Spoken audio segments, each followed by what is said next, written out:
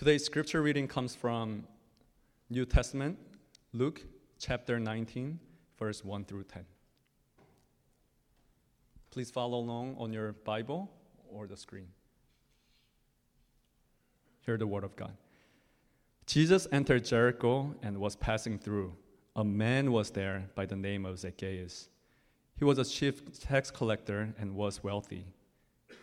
He wanted to see who Jesus was, but because he was short, he could not see over the crowd. So he ran ahead and climbed the sycamore tree, fig tree, to see him, since Jesus was coming that day. When Jesus reached the spot, he looked up and said to him, "Zacchaeus, come down immediately. I must stay at your house today." So he came down at once and welcomed him gladly.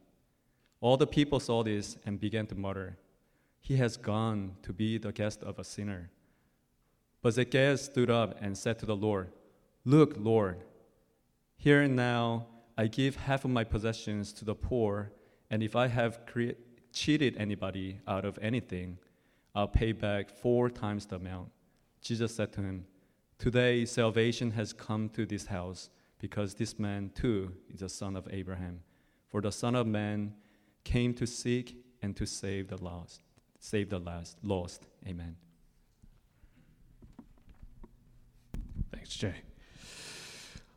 So today is a special Sunday. Before I introduce our speaker for today, I just want to give you a little bit of background about what this Sunday is about. So we have a team at our church called the Justice and Mercy Team. It's a ministry, and our mission, or the mission of the team, is bringing hope and relief by raising awareness and providing support. And basically what we do is we do 3 essential things. First thing is when there's natural disasters around the world or man-made disasters, we try to, depending on which one we felt led to kind of support, we'll do a fundraising drive. We'll do matching donations and things like that. So that's one thing we do, disaster relief. The second thing we do is we try to raise awareness for certain things like sex trafficking and things like that. And lastly, we also assist people within our community if they go through crisis. Sometimes people, no fault of their own, they hit a financial crisis, and we have some funds to try to help them to walk through them, with them through the crisis, and also provide for them financial counseling and things like that. And this event, which we hold about once a year, comes out of that. We realize that sometimes, actually all of us probably in here can use a little bit of wisdom and a little bit of assistance when it comes to our financial health. And God, actually, Jesus talks about finances more than any other topic. Actually, the Bible talks about finances more than any other topic, more than sex and all that stuff. So we feel like this is a very important topic, and we wanted to get somebody who is skilled in this area to help us, to advise us, and to teach us what God says about it. And so that's why we have this Sunday. It's just a financial Sunday, and we also have a seminar that's going to be afterward, which I'll just mention in a second. But before I do that, I just want to introduce our guest speaker. His name is Reverend Paul Jang. He's actually a pastor at a local church, the Church Gathered and Scattered. I think they're in Teaneck, right? They're in Teaneck, New Jersey. He's been there for a couple of years now. He's actually a good friend of mine. We went to seminary together at Princeton Theological Seminary. We lived in the same dorm for a couple of years. We had some fun times back then. He struck me, I remember when I was first starting to get to know him, and then even the years after I became his friend, he struck me as one of the most thoughtful seminarians around. A lot of seminarians are pretty crazy. They have really strong beliefs, but Paul was always very sensible, always very balanced, and he struck me as a man with a lot of integrity, which I think fits well with what he's doing right now. His side passion, besides being a pastor, is actually helping people with their financial lives, right? Being stewards of the resources that God has given them. And he's a certified financial coach. He's going to give us a sermon today, but I also want to highlight the seminar. After service, he's going to be holding a special seminar in one of the classrooms in the academic wing. And what he's going to do in that seminar is he's going to give us tips for managing our personal finances and trying to live healthy financial lives. I actually would talk to him and have conversations about my financial health, and I used a couple of his tips, and he's actually helped me from spiraling down into debt. So it's very helpful tips. I highly recommend you guys attend this. There will be childcare available, which will be myself and Alex. We will be watching your children in the cafeteria. Okay, I do have experience with children, just so you know. So please do take advantage of that. And he's not selling you any products. Okay, he's really here to help you guys with your financial life. So without further ado, please let's give him a round of applause as he comes up to the front. All right, good morning, everyone. Glad to be here. Would you join me as we continue to worship, as we pray? Lord God, as we started this morning singing songs, just praising you, how we trust you, how we learn to trust you. Lord, as we have just heard your words read now, as we come before you, as it's preached, would you speak to our hearts where we are uniquely in our journey, whatever we are wrestling with. And if there are things in our hearts, especially that we're wrestling in terms of finance, Lord, show us how to trust you more than what you have entrusted us. Help us to trust the giver more than the gift. And show us how to manage them well for your approval as we make eternal deposits with eternal rewards. Pray that the words of my mouth and the meditation of our hearts be pleasing to you, O Lord, our rock, our Redeemer. In Christ's name we pray. Amen. I'm going to start with a little bit of confession. I have to confess that growing up, and even now to a certain extent, spending money makes me feel very uneasy. Probably for the majority of my life. And probably it has a lot to do with growing up in a family that didn't have a whole lot. Now, the word I would use, poor, by definition, in an North American sense, not in a world scale where literally people are starving and dying because of their poverty. Growing up in a pastor's family, I felt poor, and I knew that I couldn't afford to buy most of the stuff that I wanted. I wish I could say, as a Christian family, we live with this deep conviction, knowing of the eternal rewards that would await us. But to be honest, while that played a part, there was enough resentment and probably shame. I struggled to trust in the gospel, and I struggled to really trust in the eternal rewards that Scripture spoke of. Now, don't get me wrong, I never lacked clothes on my back, never lacked food on my table. My Heavenly Father and my earthly parents always provided what we needed, just not a lot of what I wanted. We didn't go out eating. We didn't wear brand name clothes. But as I look back, part of that experience and the money script growing up has made me who I am, and in some ways probably have helped me not to squander money. The only issue now is I learned to wrestle in letting go, because I find, if I'm not careful, a greater sense of security in what I have amassed by God's grace, and feeling peace in the size of what I might have amassed instead of finding true peace in the Prince of Peace, Jesus Christ himself. It's kind of funny and sad at the same time, because as I look back to my adulthood, even, I would save up money for a particular purchase. And when that day comes where I can spend the money that I have saved up to make that purchase that I've been waiting for, as much as there was a part that would enjoy that product or service, there was also this part in me that really didn't feel good, as I knew that amount that I had saved up was going to disappear through that purchase transaction. I would save up emergency fund in case of those days when it would rain, emergencies happen. And instead of being able to celebrate and thank God, God, thank you that you have disciplined me well so that now that this health scare, this family emergency, whatever happens, I can use what I have saved up. But again, instead of being thankful and being at peace, I would feel upset. Man, now I have to deplete that emergency fund and I'm going to have to fill it up again. I would say with my mouth, and I would even think in my heart that I find true security in the Prince of Peace who came to redeem and restore my relationship with Heavenly Father. But deep down, I would wrestle with that true sense of peace. I am what you would call a security seeker. Any security seekers like me out there? I see a couple of hands. Thank you for commiserating.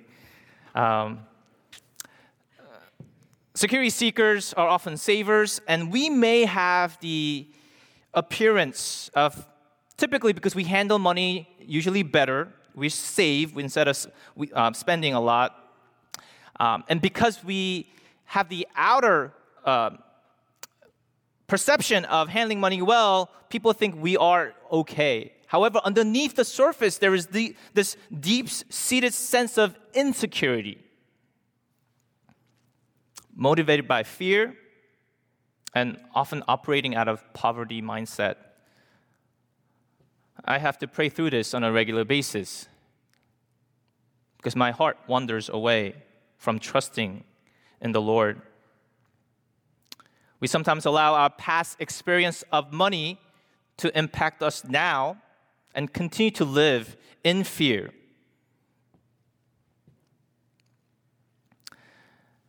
I am a follower of Christ, a recovering security seeker, saver, who often finds himself seeking security in money than God. I'm still learning. I'm still failing. I'm fumbling through to both understand and to live out what this life of generosity is supposed to look like. We say we believe in a generous God who so loved the world that he gave his only begotten Son and sacrificed his Son, yet here I am. Here we are. Having a hard time repenting from that clenching fist. And perhaps on the other end of the spectrum, for those of us who grew up not experiencing boundaries, limitations, we get anything we want and everything we want, and we can't understand why we can't have it now. Both, whether we are gripped by fear or captured by our desires and not knowing what it means to live with biblical contentment, the most often out of context cited scripture, I can do all things in Christ who strengthens me, that Apostle Paul speaks of, is about biblical contentment. Whether we have a lot or we have nothing, I can do all things. I want to be more generous to my family, my friends. I want to be more generous toward kingdom matters for kingdom eternal rewards.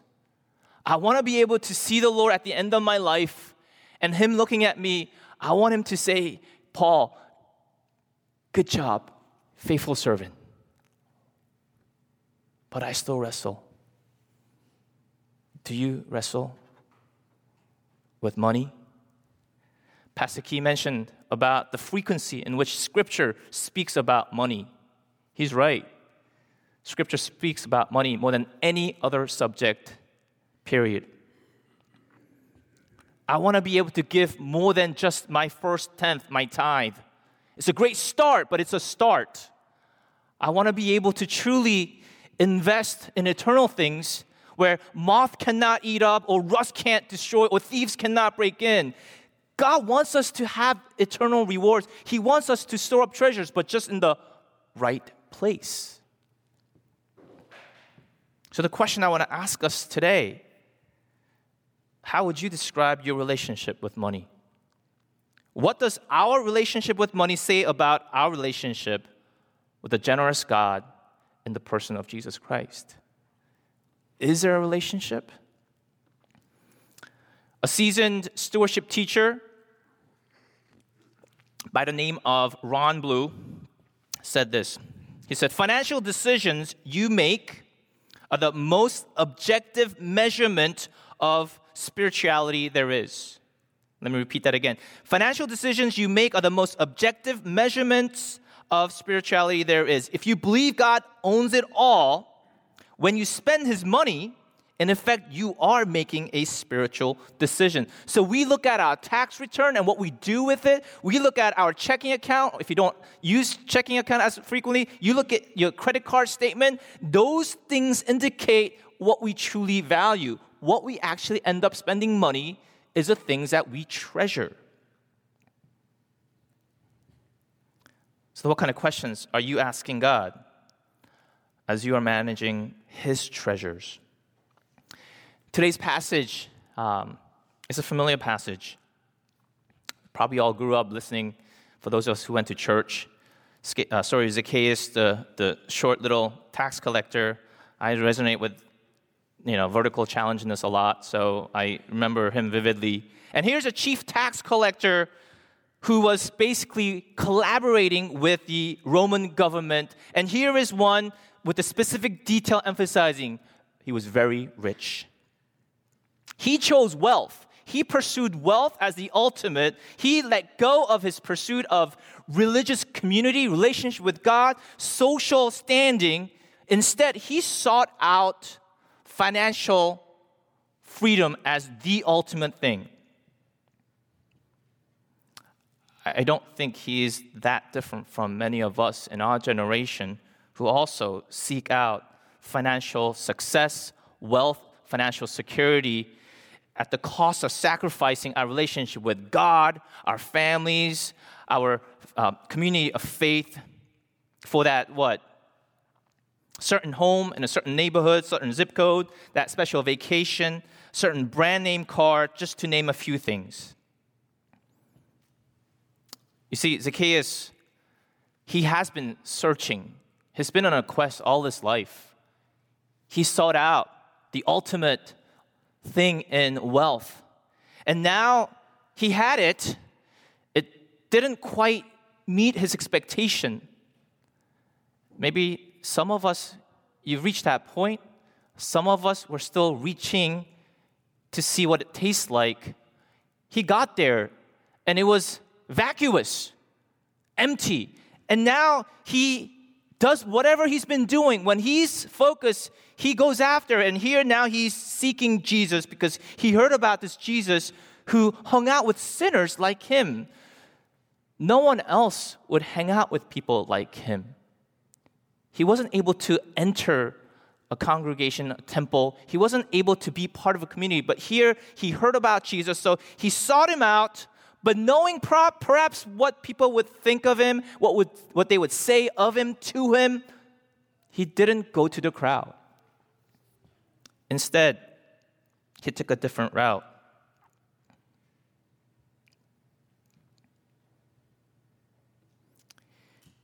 Perhaps he knew what they would. Maybe they would call him by a different name. We've all been called names before. And maybe he just didn't want to deal with that. So instead, he sought out the path that Jesus would take. He calculated, and he reasoned that he would come to a certain place. So he went to that spot, climbed that sycamore fig tree. Adults don't do this. But he didn't care at that point. He just knew that he had to get a glimpse of this Jesus that people spoke of, who showed kindness to people like him that he hadn't experienced before, perhaps for a very, very long time. You see, he thought he was playing in this game of hide and go seek. He thought he was it. But when he got to that tree and he was waiting, and when Jesus and the crowd began walking over, instead of just passing by, instead of Zacchaeus finally just getting a glimpse of Jesus' face, oh wow, that's what he looks like. Jesus stopped. he looked up. He called Zacchaeus by name. Maybe it has been a long time since he has been called by his name, at least in a loving, respectful way. And he called him by name. He invited himself into his house. And you know what Jesus says? He says, I have to stay in your house. I must stay in your house. That word must is a very special word. Grammatically, it's called divine imperative. It means basically it's divinely planned that this is supposed to happen. All this time, Zacchaeus thought he was the one searching, because that's what he's been doing all his life. When he wanted something, when he thought something was it, he went for it at the cost of everything else. And here now, as an older man, chief tax collector, filthy rich, but no standing before God, no standing between a community, he climbs a tree, he doesn't care, and he hears from the mouth of Jesus that it is divinely planned that I stay in your house. You see, Jesus wasn't walking through that road in Jericho by accident. It was divinely planned. Jesus didn't enter human history some 2,000 years ago by accident. It was planned by Heavenly Father, who so loved the world that he gave his only Son, that whosoever believes in him shall not perish but have eternal life.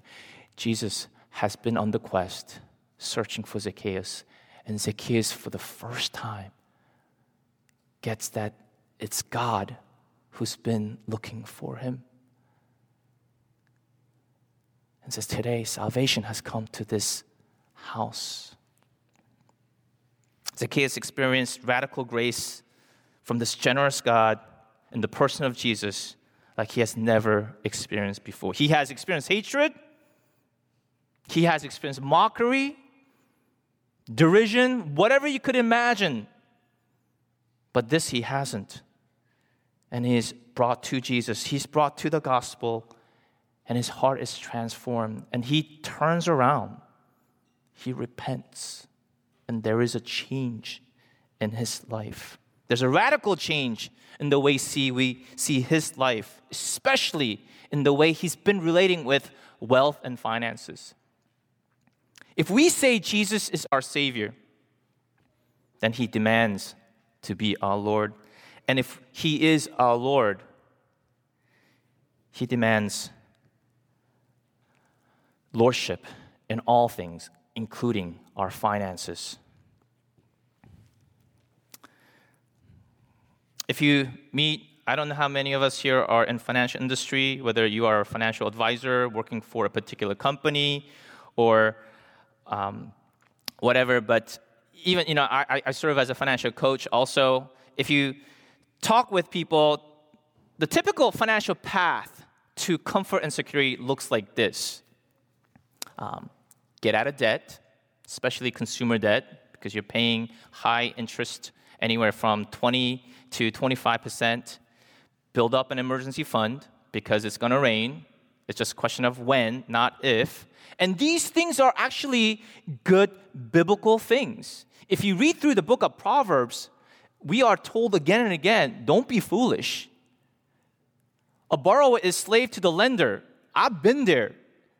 It is horrible being slave to my lender because of my debt, because I didn't want to wait till I had the money to get the things I wanted.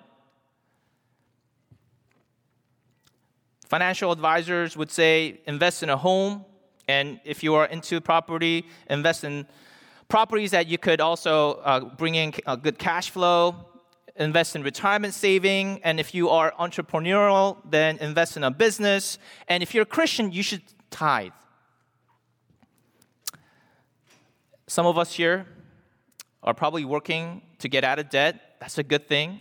Some of us are building up an emergency fund. That's a good thing. Some of us, we have invested in our home. Some of us, we are planning to invest in our home. Some of us are just beginning to put money into 401k. Some of us are maxing out our 401k. These are great, prudent things that wise people are encouraged to do. But if you're like me, maybe you think, well, okay, I do that, and then I'm going to give my first 10th, and the rest of the 90%, I'm going to do what I want. But again, Scripture speaks of God owning everything, not just 10%, but everything. Recently, in the past year and a half, one of the things that I've been wrestling with, thinking about and praying as I go to churches, as I coach families, individuals, is a question of, is this financial path to security and comfort, is it helping us to draw closer to God or away from God?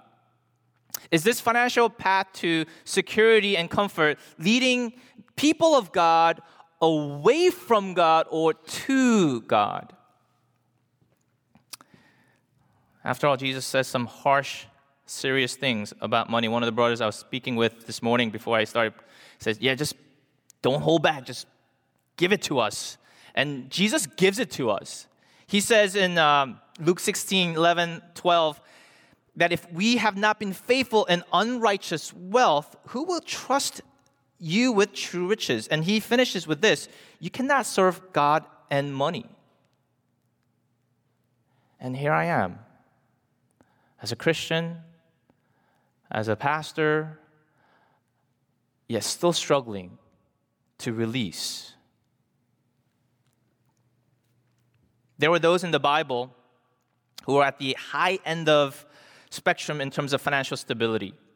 There are people like the rich young ruler. You have Judas Iscariot. You have the rich fool, the rich man. You have the church in Laodicea. You have Ananias and Sapphira, just to name a few, who though were positioned well financially, they were positioned away from God. Their wealth did not help them draw closer to God. It was the opposite. And the other end of the spectrum, you had people in the low end of the spectrum. You had people like Apostle Paul, who literally lost everything in shipwreck, and as he's heading to Rome, he has nothing. Yet people like the poor widow who's mentioned, who has 2 copper pennies left. You have the church in Macedonia who are financially poor, yet through God's grace, they're positioned towards God. And there are people like Cornelius, Lydia, today's reading, Zacchaeus, who though were on the high end of a financial spectrum, stability spectrum, they were positioned toward God. If you are a saver like me, saving money and accumulating money in the name of financial prudence will easily take over your heart. We will naturally, because sanctification is still at work here, if we're not careful, we will trust more in the saving than in Jesus Christ. John Courtines, author of God and Money, subtitle is How We Discovered True Riches at Harvard Business School. He came out with a second book. Both books are great. True Riches, what Jesus really said about money and your heart. He does a modern rendition of the rich fool, and this is what he says. Someone in the crowd said to him, to Jesus obviously, "Teacher, tell my boss to pay the full year-end performance bonus he promised me." But he said to him, "Man, who made me a judge and arbiter over you?" And he said to them, "Take care and be on your guard against all covetousness." By the way, 10th commandment is against covetousness, just to remind us. "For one's life does not consist in the abundance of his possessions." And he told them a parable, saying, the stock options belonging to a manager vested after a major run-up in share prices. And he thought to himself, what shall I do? For I already have enough saved to send my kids to college, my house is paid off, and I already max out my 401k every year. And he said, I will do this. I will open an investment account and create a passive income portfolio, and I'll exercise my options and put the money there. And I will say to my soul, you have a big enough portfolio to be financially independent, retire early, plan some vacation, play golf. But God said to him, fool, this night your soul is required of you. And the portfolio you built, what will it be then? So is the one who endlessly builds his net worth and is not rich toward God.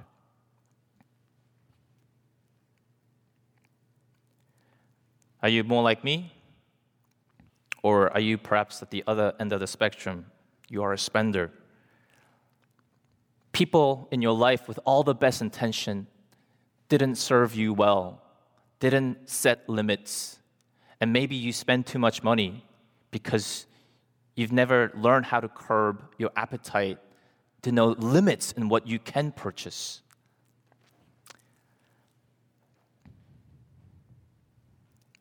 If you are like that, then you need to grow in what it means to be content.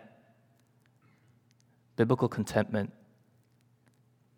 Being able to enjoy the great things God gives you. But when you don't have the means, when your income ends here, then being content with what you have been entrusted. Because that is, for this season, what God has entrusted you to manage for His approval. And be okay with that. And be able to give thanks to God for this set of limitation, the gift of limit that He has given you now. What if instead of seeing ourselves as savers, spenders, go back to the more biblical word, stewards, managers of God's treasures for His approval. So instead of asking, how much should I give? What if we begin to ask, how much should we keep?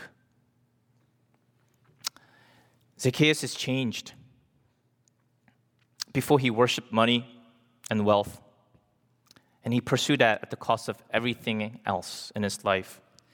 Now, as he experienced this amazing, generous love of God in the person of Jesus Christ, he has been released. Now he's able to donate half of his possessions to the poor and repay 4 times the money he had taken wrongly.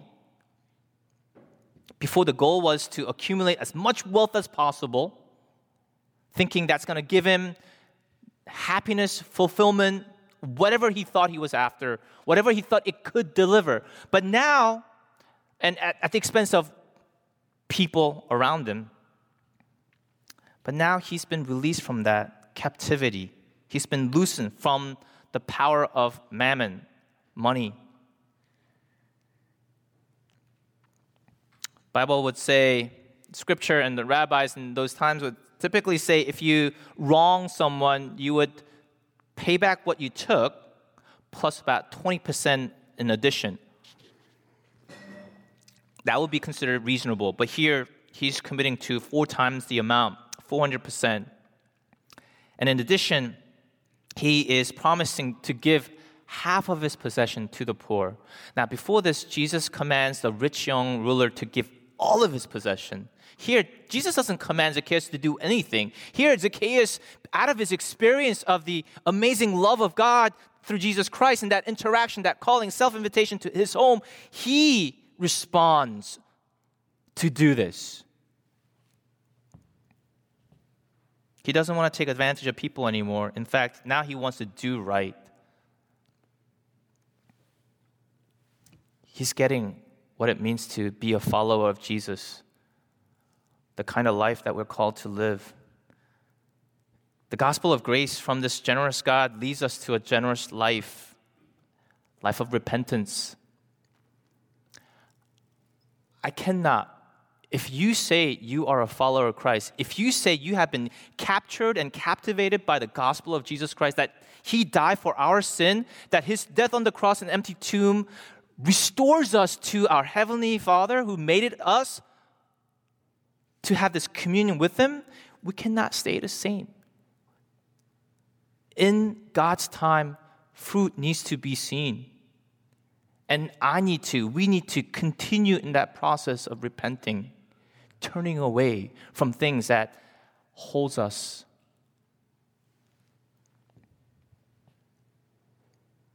And that includes, it cannot exclude money.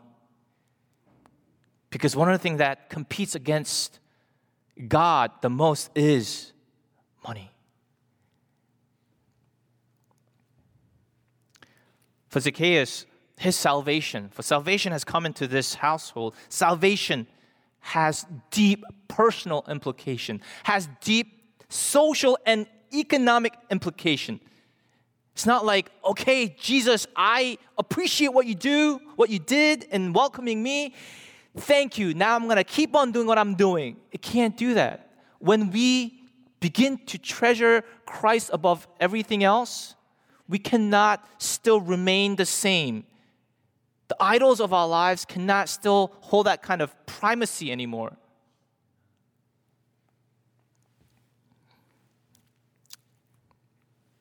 As human beings, we're driven, this is a broad generalization, but we're driven by three basic desires. We want success, we want to be significant, and we want to be secure. But no amount of wealth will make us feel successful. You'll need a little more. No amount of wealth will make you feel significant or even secure. Some of you guys who are just beginning to work, you think, if I just save up $1 million, maybe. Well, wait till you get there. You're going to save maybe another 5, or another 10. There's no number that will make you feel that. You might be there, but you would never feel secure. You would never feel quite significant. You would never feel quite successful because you would feel maybe a little more.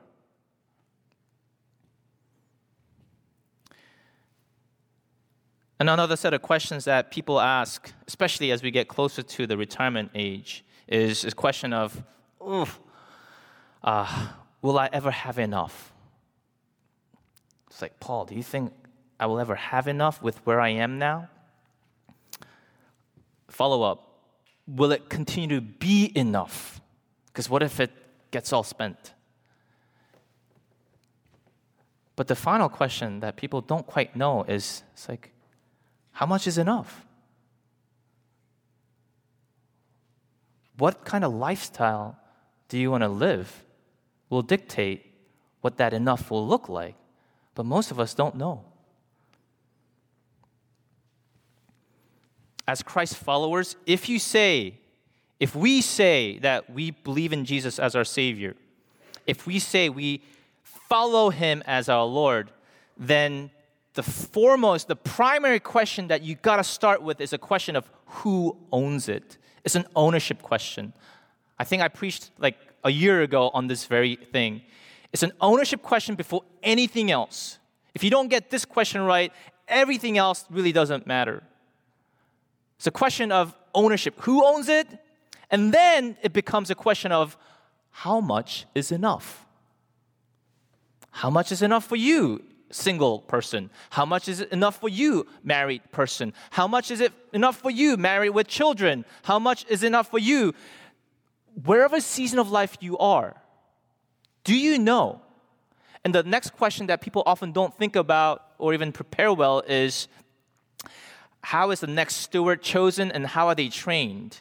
We do a very great disservice for those of us who might be financially well, and in our great intentions of blessing children, we do great disservice by not teaching them about biblical stewardship, giving whatever they want. That does no service in the long run.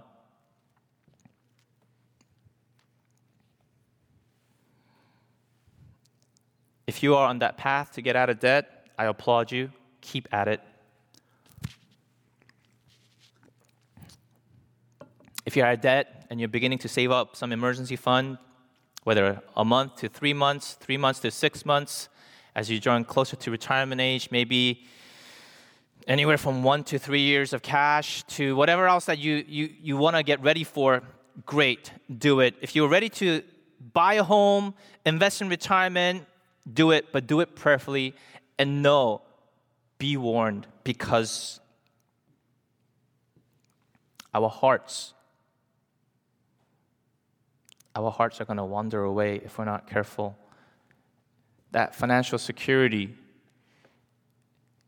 can be used to help us point to God, but if we're not careful, if we're not intentional, if we're not humble, if we're not reflecting about what's here, if you're not aware about how you relate with money and what money does to you and how you interact with it, then it's going to lead you to the other path, the other way.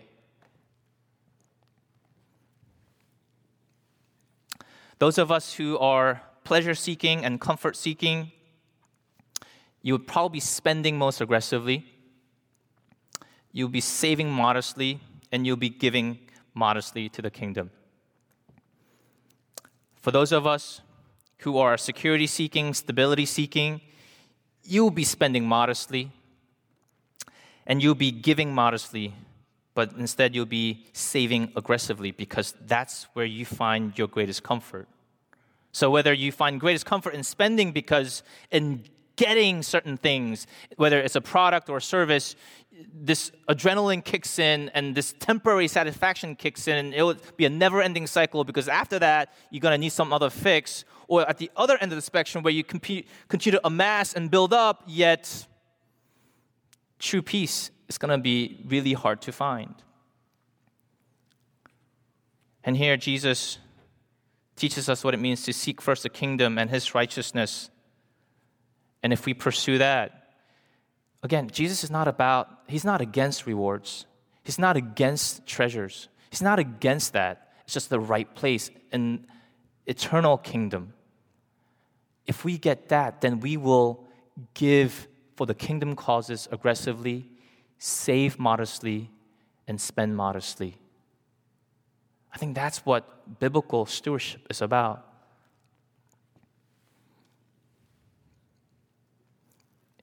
If you are on that trajectory, that path of financial security that's away from God, you will experience more pride. You will experience more covetousness. You will experience more anxiety. And at the end, the worst place is apathy and indifference.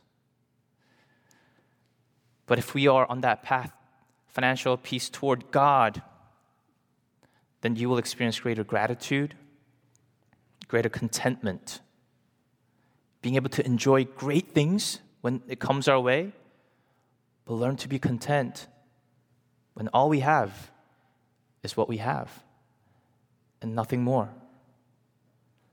We'll be able to trust God more, love Him more, and yes, even in that position, be able to give generously and sacrificially.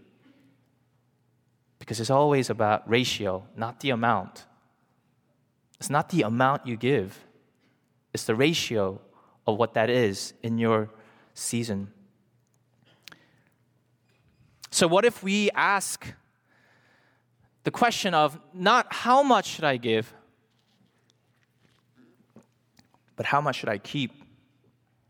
To know the size of the cup to provide for your family. How much do we need to keep to support our family? And at the same time, be able to give generously and sacrificially for kingdom purpose. I know a lot of people, and I'm sure you do too, who've gone through radiation chemotherapy. Radiation is a powerful thing. When it's harnessed well and correctly, it can be used to help people. But if not, it will be extremely lethal. Wealth is like that. In my experience working with people who are generous, what I'm challenged with is they're captured by the gospel. They're captivated by the love of God. They give spontaneously, but more than spontaneously, they give intentionally and systematically. I think Brother Jay mentioned about setting up something that's systematic. Truly generous people think about how to be generous intentionally. They don't wait till all the expenses are taken and see what's remaining and see, man, that neighbor across the street, like, I know they need help, but because I've spent it all, I don't have the means to help. Truly generous people they're not reactive, they're proactive, they plan, they set aside, they're intentional. They think about the kind of, how big should my cup be for my family? They know what they need at this current season to provide for their family. They know the size of their cup. And whatever God gives in excess, they have determined that's going to be given to the Lord and to the people in need. They ask on a regular basis, why should I be generous? Because we have a generous God. They ask, how do I do generosity? Practically. They ask, where should I give generously? They do research. They look for places and organizations and people that they know will have ultimately the greatest eternal reward. Because again, Jesus isn't against reward. There's a guy by the name of Humphrey Monmouth. How many of you guys have heard of Humphrey Monmouth?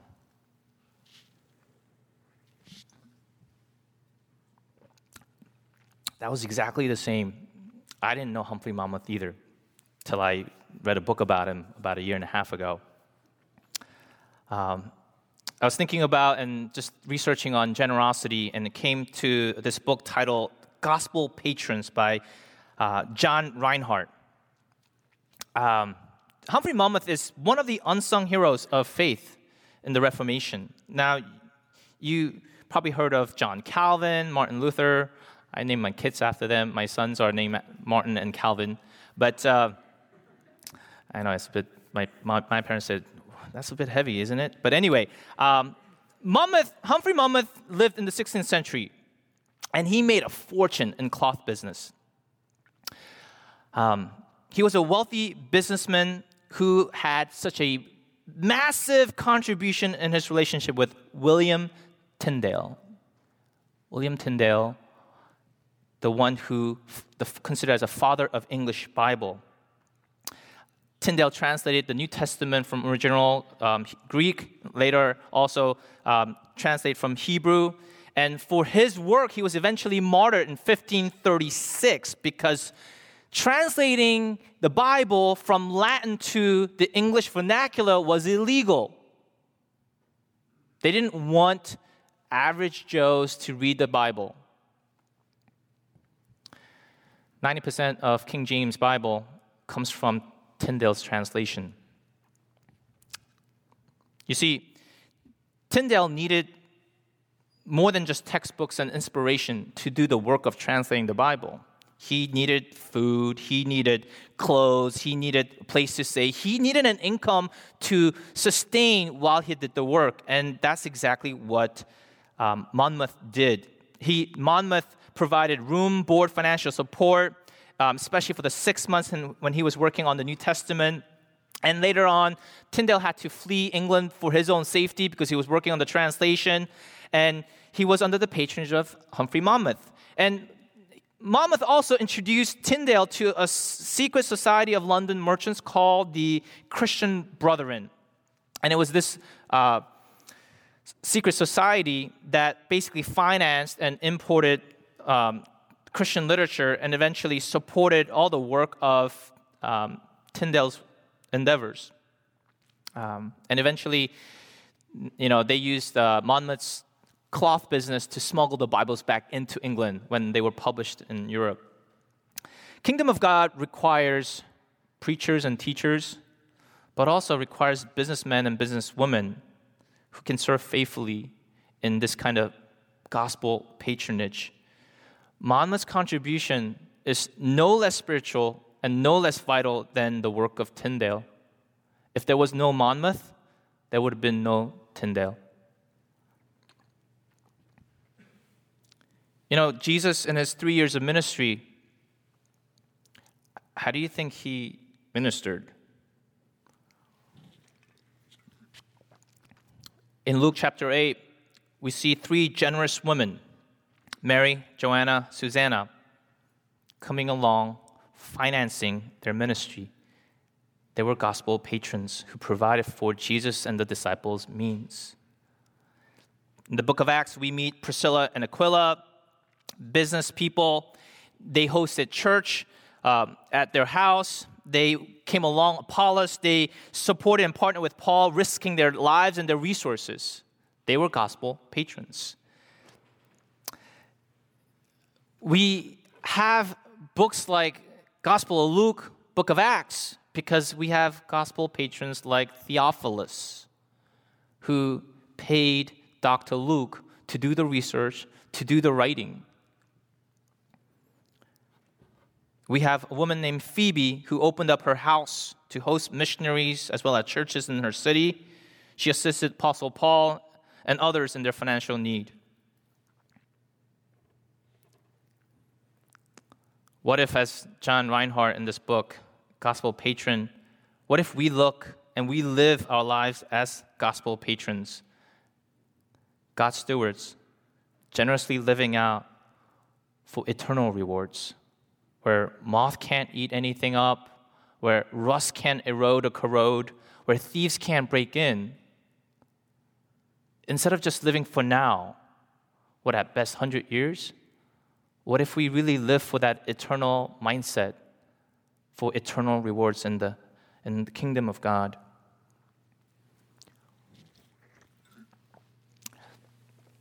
Jews have done something for a very long time. At the end of their Sabbath on Saturday,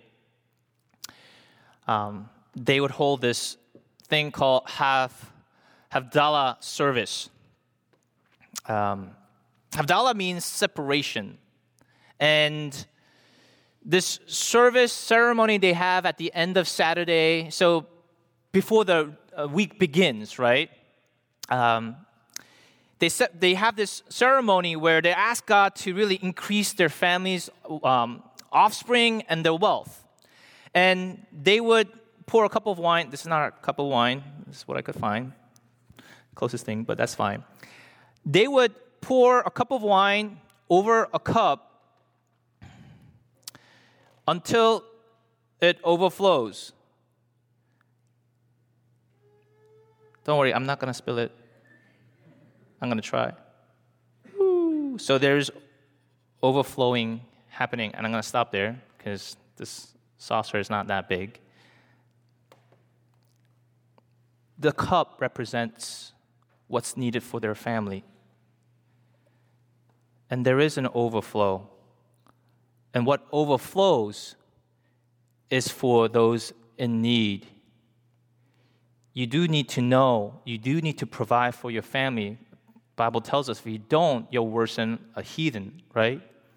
However, the problem is, many of us, and I work with people all the time, they don't know the size of their cup. So when, let's say, a bonus comes at the end of the year, when a tax return, by the way, if you get tax return, that's not a good thing. That means you gave Uncle Sam too much money. Anyway, without interest. But if you don't know the size of the cup, when God pours more into you, it keeps just flowing to you. It's a cup. Now, it's not a thimble where like everything overflows. It's a cup. It's not a bathtub. It's not a swimming pool. Something has to overflow.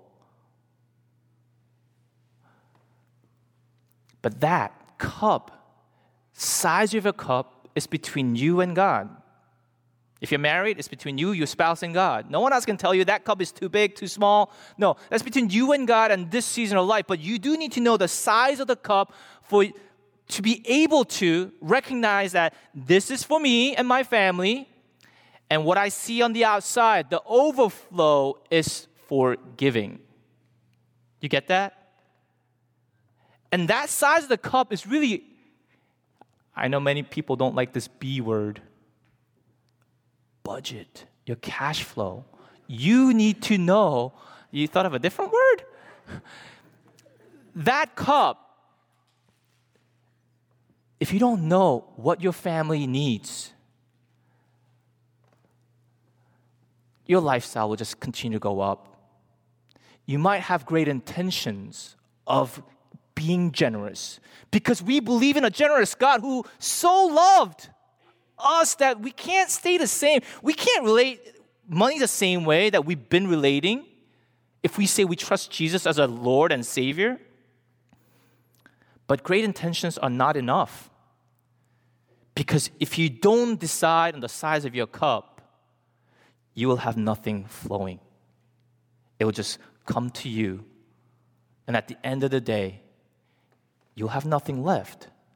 Because the decision has to be made before you begin to pour. Different season of life, the size of the cup will be different. When you're single, it will be different. When you're married, it will change. When you have kids, it would change. When your kids are away in college, when you retire, it would change. The most important thing is that you are praying and seeking God to discern, God, how much should I keep for my family now? That you are asking the owner, God, how much should I keep? What is the size of our cup in this season of life? That's between you and God. But it is a question you have to be asking. Because if you don't ask the right question, you will not get the right answer. If you don't ask the size of the cup, then you will just spend it all. Whether that means in buying things or saving up, storing up just for yourself.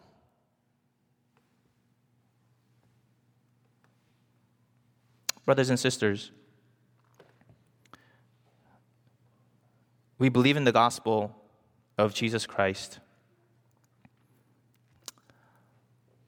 What if New Mercy Palisades moves from having great intentions, which is good, but not enough, to actually positioning our lives as God's managers, God's stewards, knowing that everything belongs to Him, and that you, as His stewards, temporary managers, seeking for His approval upon His ultimate return,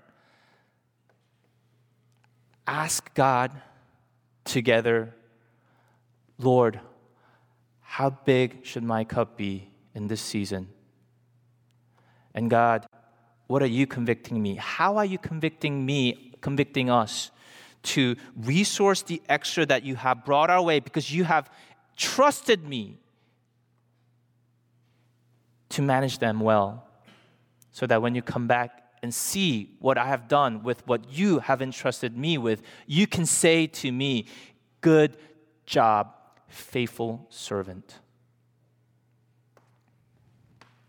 Let's pray.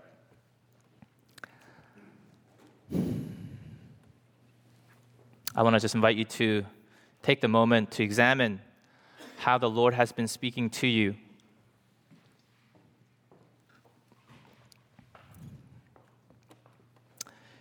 Maybe there are some of us here who have not actually made a commitment in trusting Jesus. Maybe some of us here have been pursuing money. Maybe you're saying to yourself, well, I just need to try. Maybe God has brought you here through a friend or family who loved you enough to invite you and come.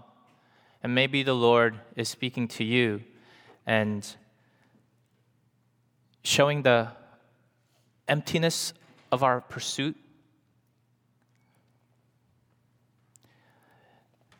And maybe there are many of us here who we say we trust Jesus, but we're having a hard time learning to truly trust. Trust is different from simple knowing, isn't it, brothers and sisters? How are we really trusting our Lord with His treasure that He owns? Are we just holding tightly or just squandering all because we see our neighbors have it? I must have it.